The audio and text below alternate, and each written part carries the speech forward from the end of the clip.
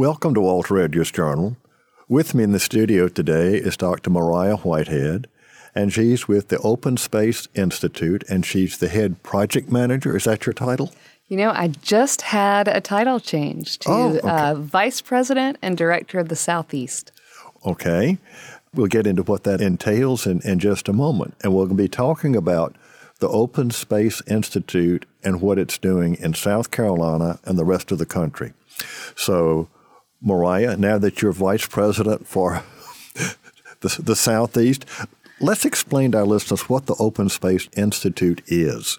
Absolutely. Well, the Open Space Institute is one of the many incredible conservation organizations that serve South Carolina.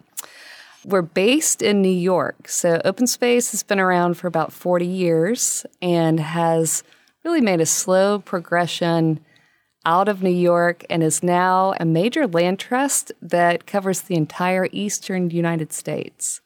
Okay. So the mission of Open Space Institute is to protect scenic, natural, and historic landscapes and to provide public enjoyment, conserve habitat, working lands, and sustain communities. And how does that differ from other organizations we've already got in South Carolina, the Audubon Society and the folks along the coast, Upcountry Forever? How does this differ? I love that you asked that, Walter. So in South Carolina, maybe more than anywhere, conservation really is a team sport. So we work alongside, generally in partnership with just our myriad of other conservation partners out there. And so you've named a few. We've got amazing advocacy groups like the Coastal Conservation League and Upstate Forever. We've got all of our land trust groups that are sometimes working in specific counties or regions and not statewide. And then we've got national organizations like Audubon and TNC. And I look at it, because of my training as a scientist, as almost like an ecological niche, that we're a community of folks. We've all got a little niche that we fit into. Open Space Institute works on large, complicated projects a lot of times, and we work specifically in the Southeast on projects that result in public land conservation. So we're not administering conservation easements. Well, Senator Chip Campson made a comment. I'm going to read what he said. We call on Open Space Institute when we need a group that can move quickly and has expertise on intractable conservation projects because we know they can get the job done. So you not only provide, clearly, advice, but you come in with writing checks. Is that correct? That's right. A lot of times, Open Space Institute is actually willing to go into title on land that a federal agency or a state agency might want. So we have the ability to be a little more nimble on behalf of our agency partners to secure a property that's threatened or maybe already on the market. And we have access to some capital that allows us to do that, and really creative project managers that generally can go out and find the resources to make those sort of projects happen. Okay. You came to South Carolina about 5 or 6 years ago, the Institute did? That's right. Okay. And how large is your staff now? We are a nimble little staff of 5 folks doing a lot of work in South Carolina. So most of the folks that have joined the staff of OSI in South Carolina are really seasoned professionals that have been working in this realm of conservation or land protection and advocacy for 20 years or more. So we had a lot of expertise that came into the house. I kind of like to take a segue and talk a little bit about you because someone very close to both of us, your dad, sent me an article that the Clemson Alumni Magazine had on you, and you were called an impatient scientist. Do you think that's fair? I do think that's fair. You know, I was trained as a scientist, and I would say that quite a few of us in the conservation world kind of came to it through the study of natural resources. So I, as you know, share an alma mater with you and studied biology. I was going to ask, what did you major in at Davidson? I studied biology at Davidson alongside a lot of people that wanted to be pre-med.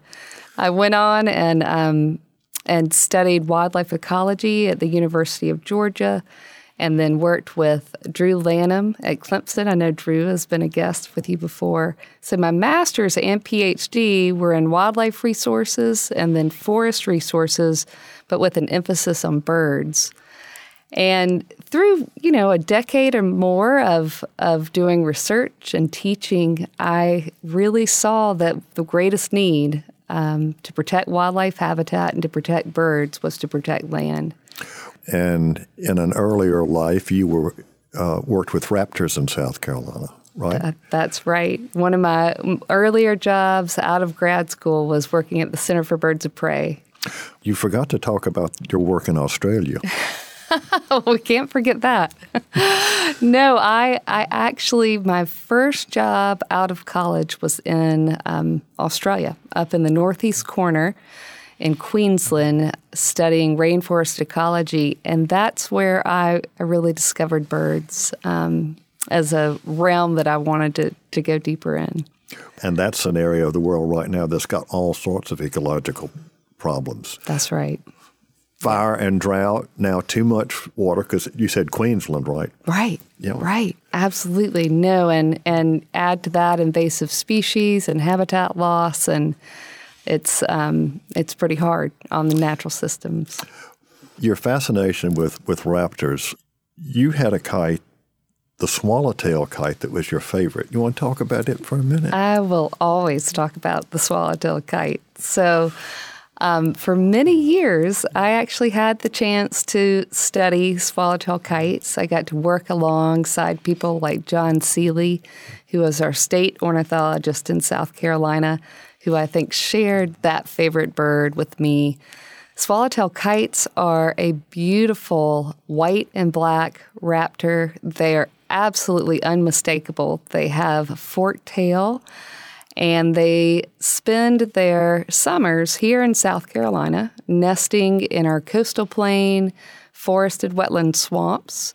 But then they move out from the swamps to forage during the day over agricultural fields and rice fields. So they really need that complex matrix of habitats that we're also trying to protect. Are they any threat to farmers, or do they feed on squirrels or rats or whatever? Even more interestingly, they feed on insects primarily. So they're raptors, but they have these small, sort of dainty feet. They will group up. There might be 20 or 30 kites foraging on an eruption of June bugs from a field. So the biggest prey they go after are small vertebrates, like small snakes and animals that they can pick off the tops of trees. Okay, so a squirrel would really be too big. It would be too big. Oh. Yeah, they're not going to bother with the squirrel. Okay, well, since we've got all these alien insect species now, they're helping the farmers. Okay, well that's because a lot of these fern things that have been coming into the state in the last couple of years is kind of scary. It is scary. Yeah. So when they're not in South Carolina, where are the kites? They make their way. They actually leave South Carolina. They're arriving right now. So folks are seeing their first kites in South Carolina as we speak. But they leave by about mid-August. They're starting to clear out. A lot of them go down to the tip of Florida and will make that jump over to Mexico, over to the Yucatan Peninsula. But then most of them move on through Central America and end up in western Brazil for the winter. Wow. That's right.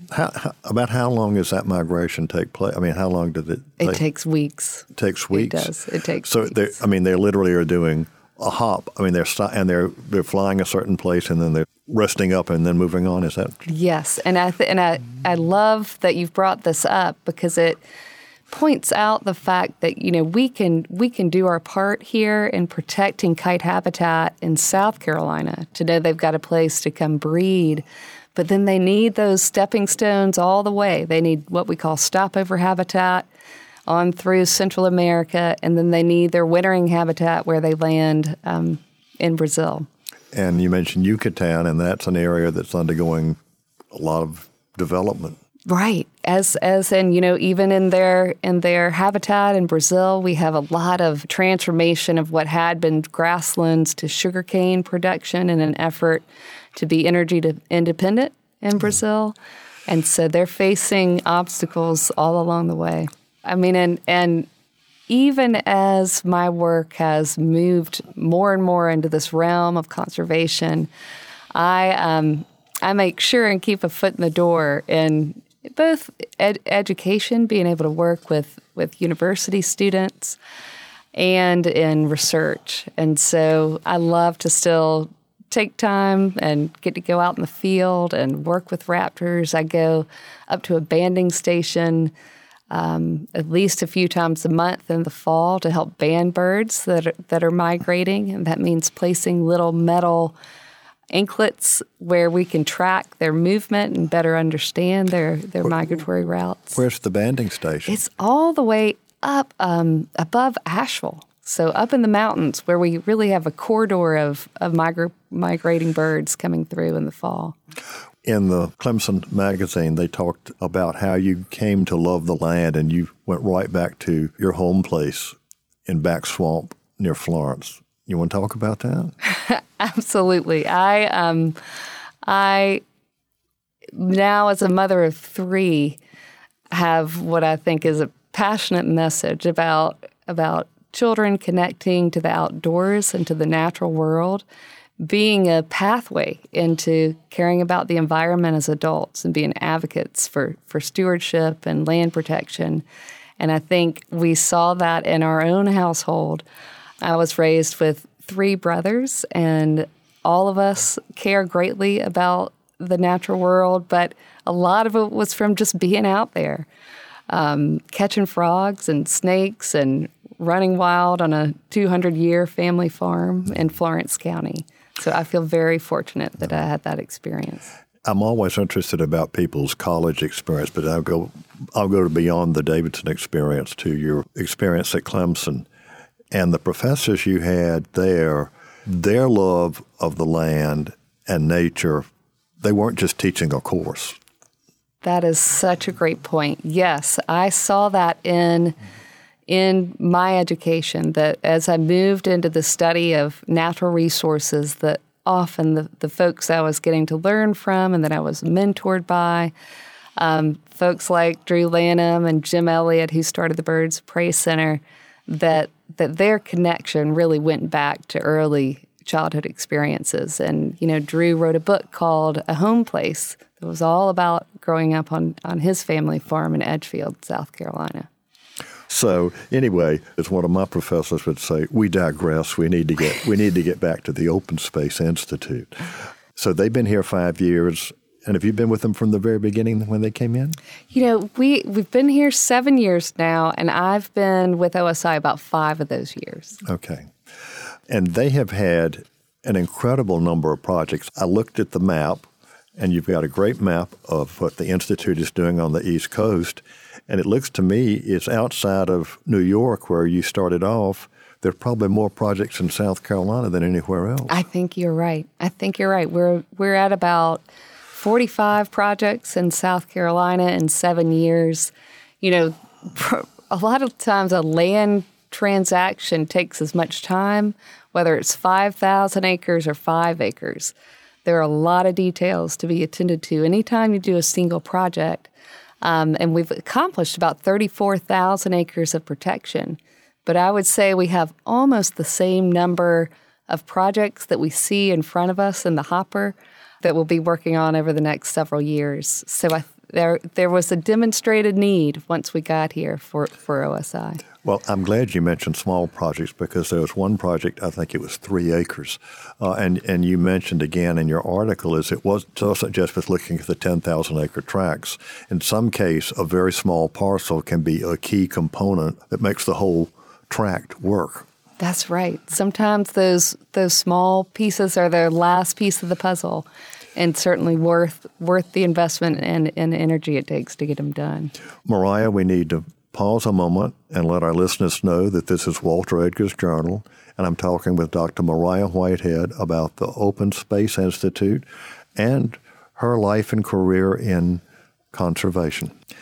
In South Carolina, when you would ask the man or woman on the street about conservation in South Carolina, I'm sure the first thing they'd say was the coast, Bulls Bay or Fair Lawn Barony or something like that. But in looking at the map of OSI, and that's sort of the acronym for Open Space Institute projects in the state, you've got a cluster of projects up in Pickens County, Lawrence County. So it's not just low country, and I'd like you to comment on that. Well, I like that you asked that. And yes, we are intentionally working across the state. Most of our staff is based in Charleston.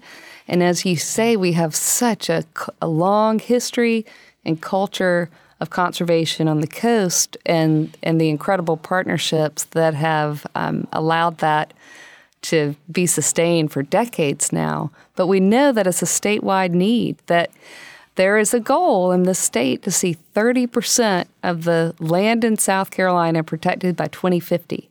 And we've got folks like Senator Chip Campson and the governor that are really interested in helping to facilitate that end goal. So we are at about 3 million acres of protection in South Carolina. So we're a state with 20.5 acres. We know we're not getting any bigger. Right? So we still have a way to go to get that 30%. We do. We've got a way to go to more than double the amount of acres that have been protected over 40 plus years of land conservation. And to do that by 2050 is an ambitious goal. Well, you want to do what the folks on Edisto Island have done with the Land Trust, where almost half the island's under protection. That's right. Yes, and you know, that's really interesting that you mentioned half, because there's some leading scientists, folks like E.O. Wilson up in Harvard and others that have looked at the challenges we're facing, the environmental challenges, the challenges of climate change, and they've said we need to protect about 50% of our land in order to sustain humans and nature into the future. And it's an ambitious goal. E.O. Wilson actually wrote a book called Half Earth based on that premise. And, of course, he actually got his love of the land in my home turf down in Mobile Bay. That's right. I love that you know that, playing with insects as a child. Yeah. I didn't play with insects as a child. I went to historic forts instead. We know where that ended up. When we talked about small projects, and I'm looking at the list, you've got 3 acres in Williamsburg, the Mill Street Landing. Oh, I love that you ask about that. What is the Mill Street Landing? Well, there is a much larger story to be told about the work on the Black River in South Carolina as a showcase of what's happening in conservation. But the Mill Street Landing is a beautiful little site that sits on the river. It's walking distance to downtown Kingstree. And in recent years, the town of Kingstree, in an effort to creatively revitalize their downtown, went through a revisioning and a rebranding process. And they decided to really tie the future fate of Kingstree to the beautiful scenic Black River that runs through Kingstree. That's always been so important to them economically. And so they created a new tagline that says, Kingstree, the crown of the Black River. But they didn't really have that walkable park site within walking distance of downtown, where folks could eat dinner and then walk down to see the river, or even paddle up from somewhere else, pull up their kayak and walk into downtown Kingstree for the river. So this Mill Street Landing, also now named Kingstree's Black River Landing, is that site for them. And so this is part of a bigger project, and that is the Black River. And that's actually how our interview came about, because folks from that area were talking to me about the Black River, and I said, well, what is that? And the next thing I know, I'm getting all sorts of information about OSI and your efforts over there. So let's just move straight to the Black River. Well, gosh, we're going to need another hour. I would love to tell the story of where we are with conservation in the Black River. And I do want to kind of start at the beginning. So the Black River is just one of these incredible coastal plain watersheds. It's a true South Carolina Blackwater River. It's all within the coastal plain. It's all within the bounds of South Carolina. It runs about 150 miles. And the navigable portion of that river runs through Williamsburg and Georgetown County. And for years, there had been just a slow, kind of uncelebrated progression of conservation efforts along the river that was largely a private effort. So we had folks that owned land that were doing conservation easements. We had some investment in private preserves. The Nature Conservancy owns a 2,000-acre riverfront preserve. The Butler Conservation Fund came in and has established a 1,000-acre preserve that's also public access. But we didn't have a public partner on the river. And so, gosh, almost 8 years ago now, when I was with the Nature Conservancy, we got a call from Georgetown County about a property that was on the river. It was called Rocky Point, and it was an old rice field plantation property, but it's one that International Paper owned. And International Paper was in the process of divesting their land ownings to a company based in Birmingham. And they had made this particular property and several other in Georgetown County accessible to the public during their ownership. But in the process of transferring their ownership, some of these parks were lost. They were closed. And the new owner, it didn't make sense for them to continue to offer those through a dollar lease to the county. So the county came to us and said, we want this park. We want this park back.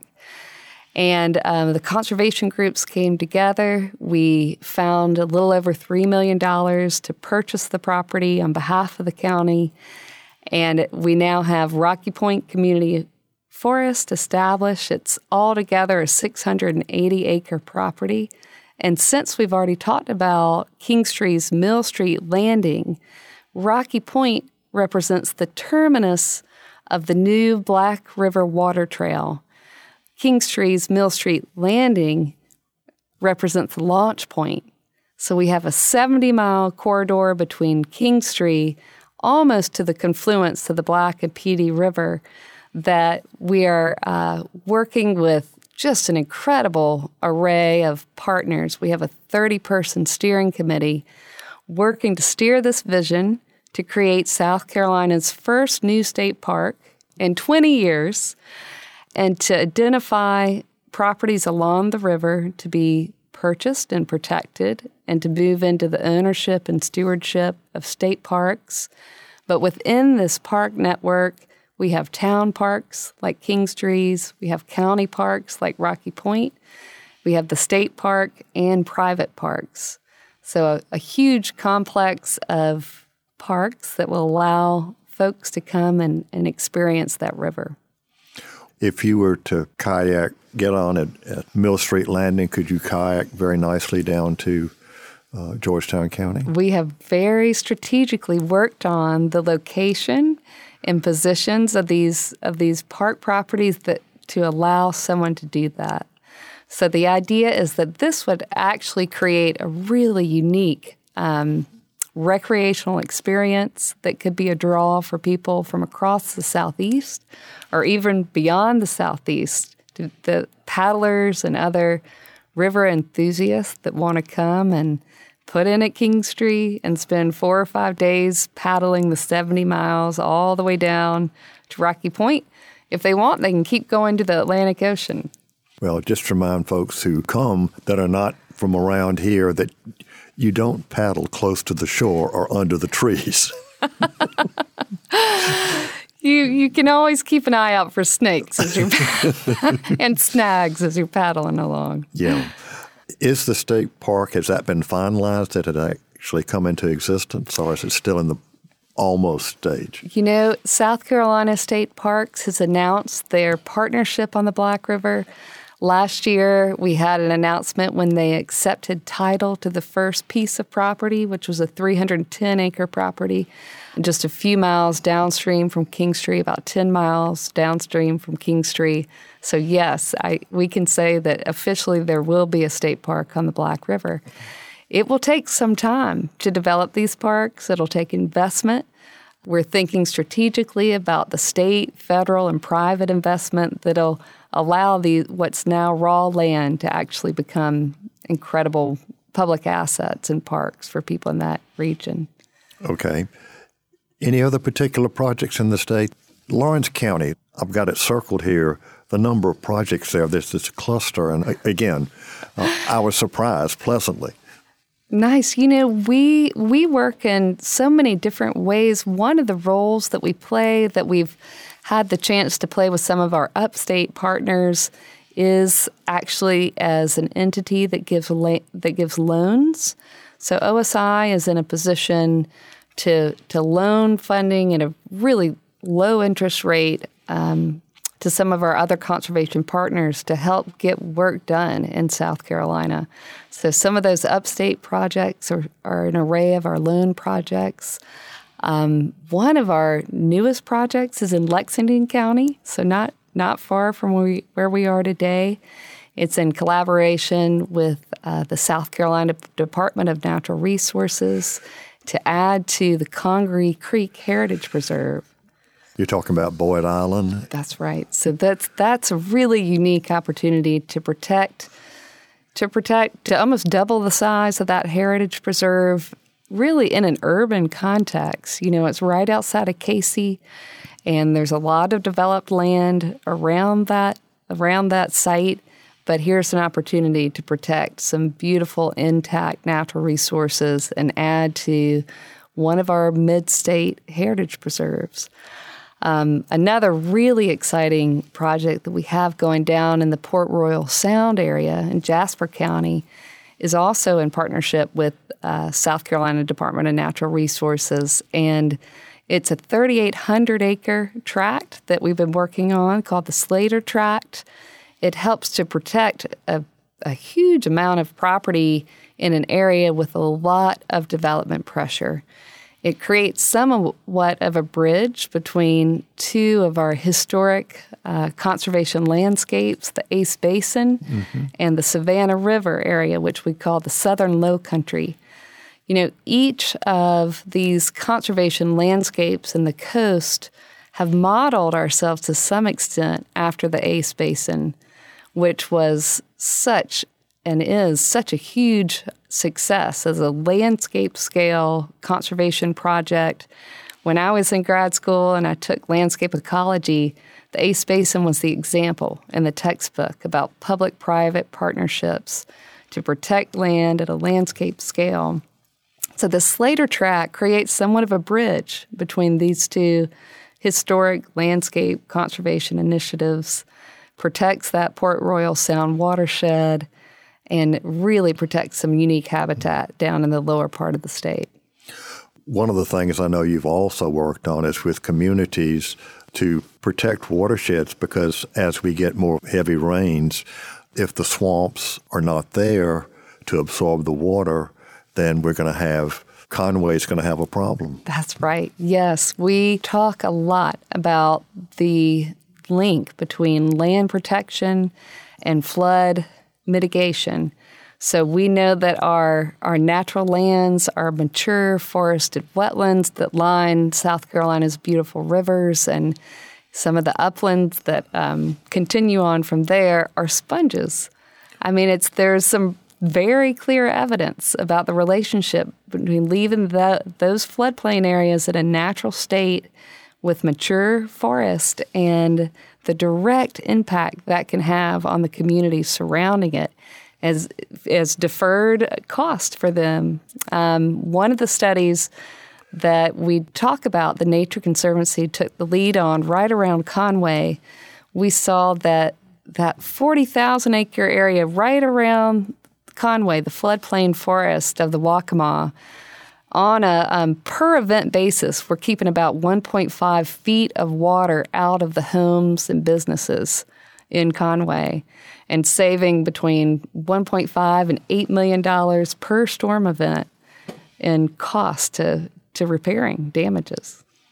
So is Conway going to take action? Or Conway's been an incredible partner in conservation over the years, and they have been part of the conservation community. That's something that we've seen more and more of. I would say we've expanded the table, and we're seeing town planners and city administrators and county officials joining that task force of folks working on conservation, because folks see that direct link between helping to mitigate for floods.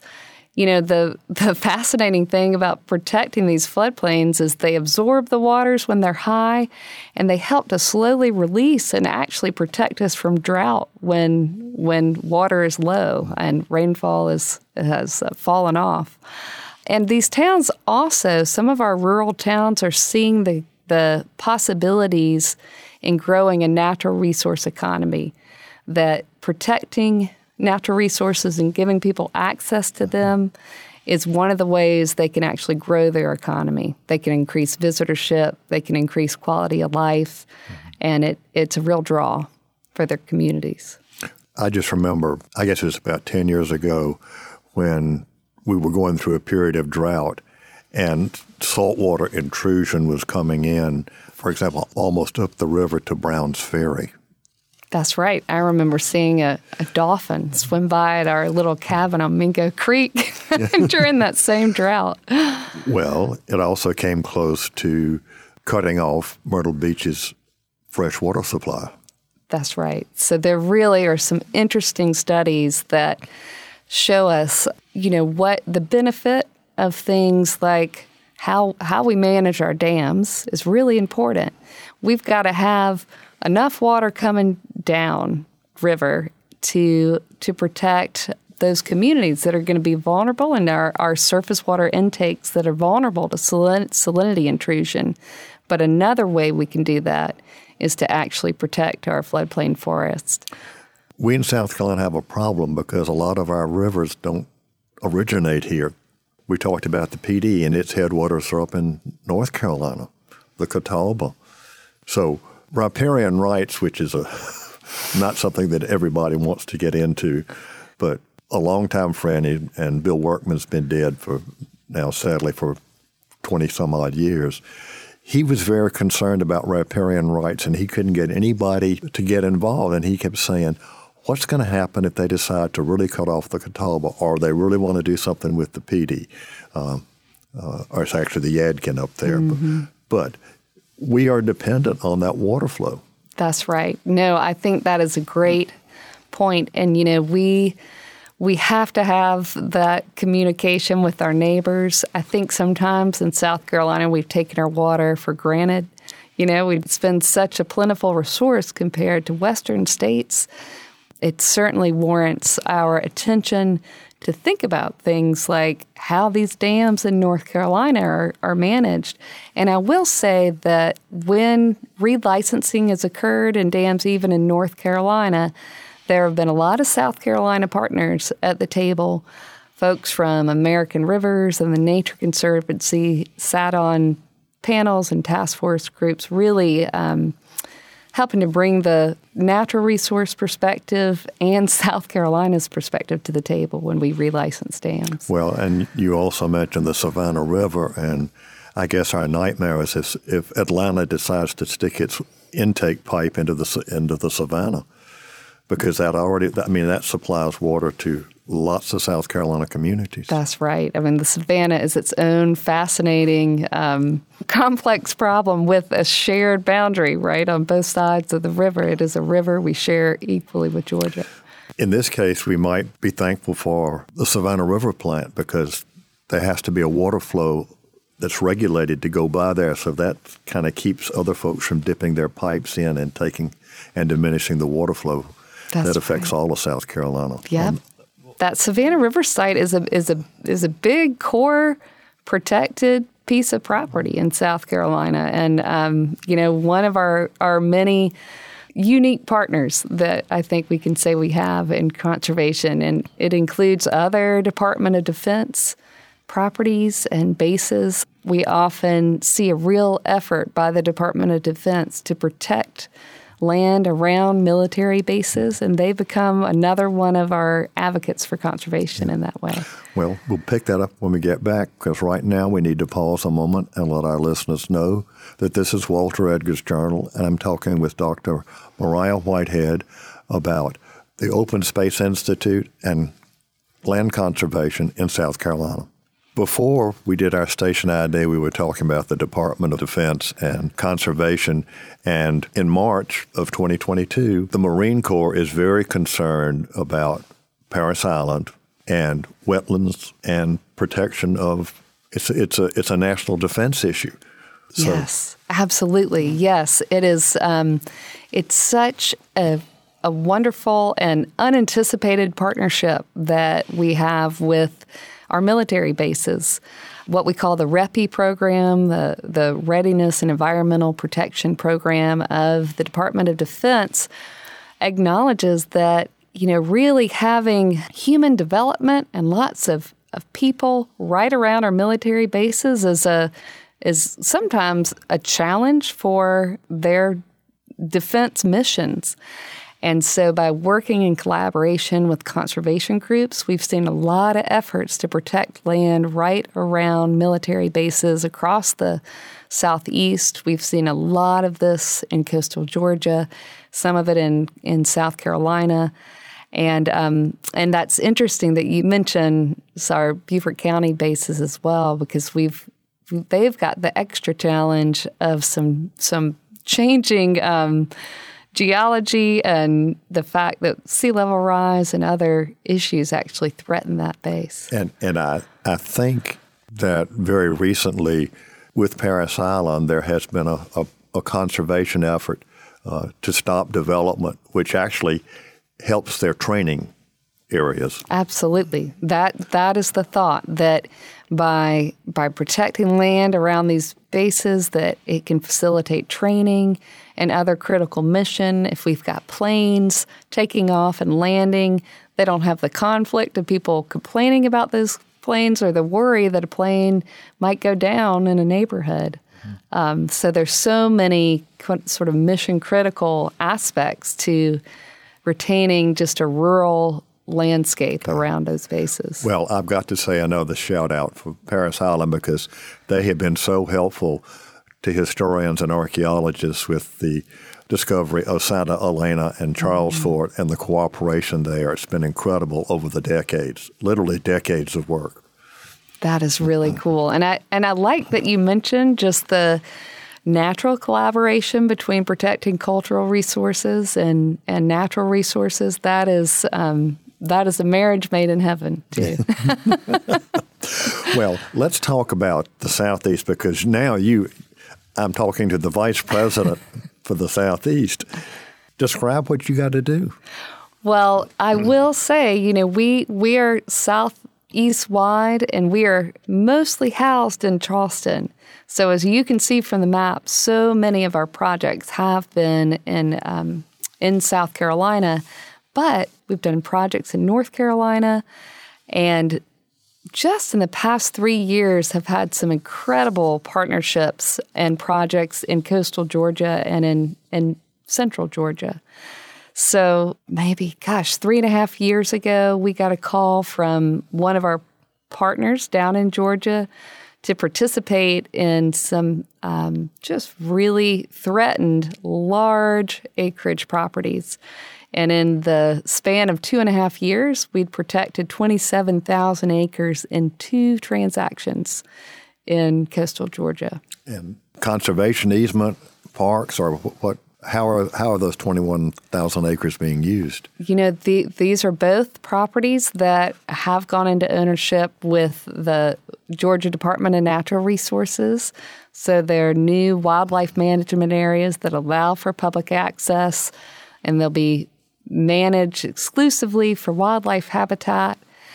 They are both projects that benefited from the Kings Bay Naval Base. So a perfect example of what we just talked about, that REPI funds through the Department of Defense help to protect those properties, along with 3 other sources of federal funding from Department of Agriculture and Fish and Wildlife Service, state funding, private money that help to pull off those transactions. And what's been exciting for me with a really 15-year history of working in conservation just in South Carolina is to get to go to other states and learn some new things, learn how other partners are doing conservation in other parts of the Southeast. So it was your job to pull together all those sources, right? We were working hand in glove with Georgia Department of Natural Resources to pull all those sources together. In the case of these 27,000 acres, both of those projects we did in partnership with other big conservation organizations. The 11,000-acre tract we did with the Nature Conservancy, a 16,000-acre tract we did with the Conservation Fund. And that's another example of when we're stronger together. Both transactions, the NGOs, the conservation groups were taking a leap of faith and securing the properties before we knew where all the money was going to come from for their ultimate protection. And so that's a role that we play over and over again. We're nimble, and we know a property's on the market or threatened. We can work together to secure it and hold it, while our state partner goes and writes 15 grants to buy it back from us. So you don't have to write the 15 grants. Sometimes we are writing the 15 grants. We're helping a lot. We are really right there in lockstep with the agency partners and often assisting with those grants and identifying the resources. Would it be fair to say that we've talked about all the local agencies? You're kind of the somebody's working on a project and they can't quite make it happen, and then they call the cavalry. I love it. Yes. And in this case, it's OSI, right? Right. I would say we are called in to help sometimes, and it's been important to OSI coming into the Southeast to be invited into projects. I mean, there was no interest in taking over anyone else's niche, right? We wanted to come in and play a role where we could be most useful, and that's what we've seen, that when things when they're complicated, when we need a quick transaction, there's often been a role for OSI. And we've talked about the fact that we work with all these state agencies. We work with all of the federal agencies in South Carolina, but also often with our local land trust groups to help identify funding and to get jobs done. We're working with more and more with smaller towns and municipalities as well. We've talked about wetlands and what have you. Let's talk about clean water. We do have some issues in South Carolina. And we understand the relationship between intact natural systems, buffers along our streams and rivers, and clean water in South Carolina. There have been some really fascinating studies and just another suite of partnerships. First, along the Savannah River, there was a task force that assembled there to really put some thought into the context of the watershed of the Savannah. How much of that do we need to protect to sort of secure the clean water that is the drinking water for those downstream communities there? And so the conservation groups and other state agencies partnered up with our water utilities in that part of the world and started to really pick apart the science of how much of this watershed do we want to see in permanent protection in order to secure the fate of this drinking water into the future. And it goes into what we've already talked about, too, in order to make sure that we have that downstream flow that helps to keep salinity intrusion at bay as well. And what we know is there's a breaking point with clean water, that we need to see about 70% of that watershed stay in an intact forested complex to really deliver that water downstream. So that's a relationship. We can look all over our state. We know where we have surface water withdrawals that provide water to people of the state for drinking water. And we know sort of what needs to happen upstream to make sure that's a resource that we continue to protect. The cost of protecting those forests compared to water treatment facilities is, $1 compared to $10 probably. It is vastly less expensive to protect the watershed. So when we're talking about the watershed of the Savannah, we're talking about all the streams that eventually come in, whether it's the Chattooga or... In this case, we're really looking upstream to about the Savannah River site, as you said. So we're looking at that corridor from the Savannah River site on down to where the Savannah enters the Atlantic Ocean. Clean water is important. It really is. Yeah, we have such fascinating examples across the state with this nexus of water and conservation. In the upstate, our watersheds for drinking water look a little different with the hills, and we often have sort of a standalone protected watershed and a basin that's helping to supply water. So Greenville County's watershed is actually a 20,000-acre easement held by the Nature Conservancy. And so there's a just incredible partnership there with a conservation NGO and the supply of clean water to our upstate citizens. We've talked about clean water, we've talked about watersheds, we've talked about wetlands. What about people just getting out and enjoying the nature, the world that you grew up in, or the Mobile Bay that I crabbed and fished in as a child? That you were mentioning what we often call the three legs of the stool. Really, what helps us build just an incredible argument for why this work is so important in South Carolina, and it really mirrors what we're hearing out of the state leaders on conservation and what's coming out of the Floodwater Commission that the governor helped to pull together. So those three legs, flood mitigation and clean water, access and recreation, and then opportunities for rural economic development are sort of the three legs of the stool that we think about in conservation. But what we know, especially through COVID, is that people yearn to have spaces and easy access to places outdoors. And we saw parks, visitorship, folks heading to wildlife refuges and national forests, our state parks, our national parks, in higher numbers than we've ever seen during the pandemic, because people wanted places they could safely be together. People needed a respite. They needed, places where they could relax and be restored. And it turned out those outdoor spaces were more important than ever. And so there really has been an awakening, I think, again, to the importance of folks all over our state and all over the country having access to natural spaces for that passive recreation, to go hiking and camping and exploring, birding, kayaking, you name it. Those are activities that folks want to be able to engage in, and they shouldn't have to drive hours to get to them.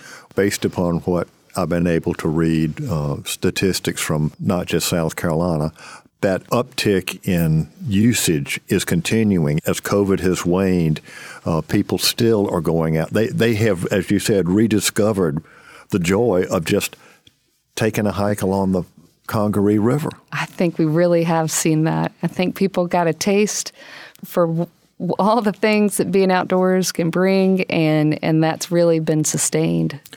Well, I guess in this busy world, the old cliche, you'd stop and smell the roses. In this case, this time of year, inhale the pine pollen. I'm sorry right. but the Midlands, just, in March, there are yellow clouds everywhere. That's right. Okay. Mariah, Alfred's given me the wind-up sign. Any last words you have for our listeners? I have a quote that I love to repeat, and I think it applies to our conversation today. We've talked a lot about the broadening community of conservation. We've talked about the fact we live in a state where people really care about the natural world. Wendell Berry had a definition of community, and I love to think about this as something we can all seek to do as a community that supports conservation. And he said, community is the condition of knowing that a place is shared and that the people that share that place define and limit the possibilities. So that's my challenge for us as a state, that we really define and limit the possibilities with the land of South Carolina. Okay, that's powerful. Dr. Mariah Whitehead, Vice President for the Southeast of the Open Space Institute, thanks so much for being with us today on The Journal. Thank you so much.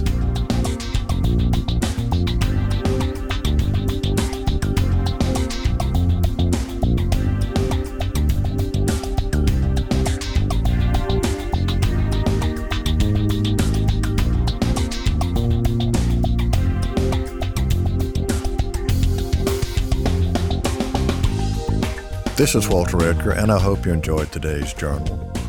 It was a pleasure to have Dr. Mariah Whitehead back on the show, especially to find out about the coordination of conservation efforts across South Carolina and the cooperation and collaboration from local land trusts to national and international organizations and government at all levels to help protect South Carolina's precious land resources.